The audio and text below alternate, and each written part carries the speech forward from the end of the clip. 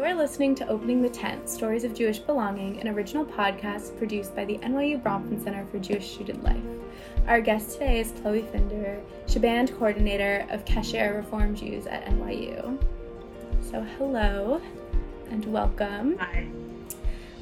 So our first question today, do you remember the first time that you were fully cognizant of your Jewish identity or expression, the way you practiced, or the way that you were perceived by others? You know, I grew up in a Jewish family, very proud Jewish family. My grandparents are Holocaust survivors. My dad is a Jewish studies professor. In terms of like culture and history, I've always felt very connected to that part of myself. But when it comes to practicing in a community, that's where it got complicated. There was like one synagogue in town because it's the South, and we had like a feud with the synagogue because my dad and some other parents started a Jewish day school that I went to when I was little. But it only lasted a couple years because for some reason it wasn't like endorsed by the rabbi. And so my parents were very bitter about it. And so for like high holidays and my B'nai Mitzvah, we did that with the University Hillel, the UVA Hillel. But we didn't really have like a Jewish community. And that's something that I really wanted to explore coming to school. And in fact, it's something I looked for when I was applying to colleges. Like, where can I go to a school that I know has a Jewish community? So I thought, school in New York would probably have one. Bronfman is really the first time that I felt like communally Jewish, and I'm really in love with that. I think there's something really beautiful and powerful about being able to connect with people over something that shapes so much of my experience and the way that I think about things. You don't really find that kind of thing in Virginia, so I've been really lucky in that way. My path in terms of intersectionality is maybe a little bit less thorny than some other people's. I think partially because I never, when I was younger, was never really a part of a like Jewish community.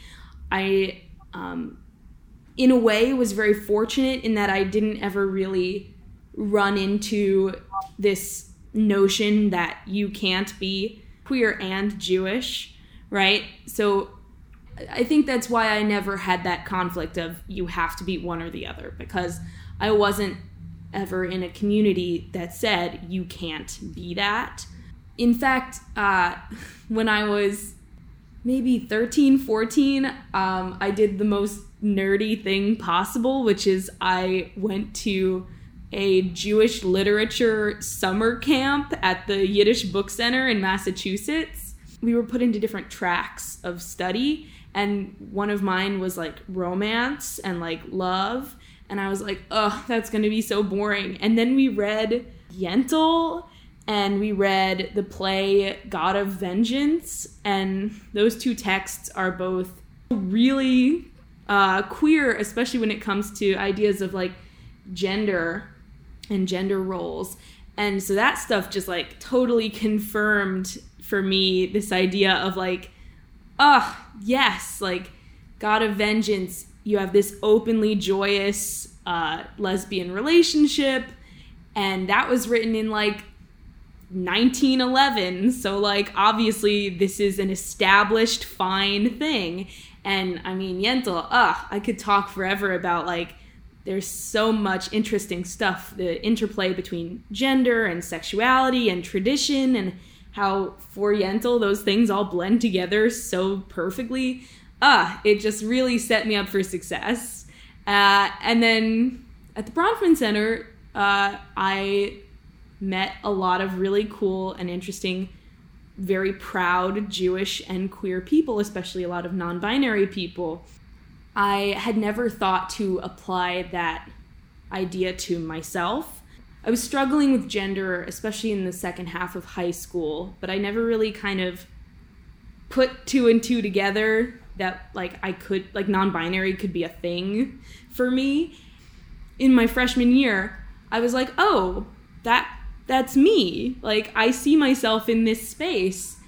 That's like so incredible to me, and I just wish that like that could be something that everybody experiences, is like that kind of very welcoming, open space where they can like see themselves and even see part of themselves that they didn't realize were there. Like, that's such a special thing. And I think that's partially why I'm so loyal to the Bronfman Center. Thank you for listening. This episode was produced by the Beehive Story Collective. Follow the Bronfman Center on Instagram for new episodes.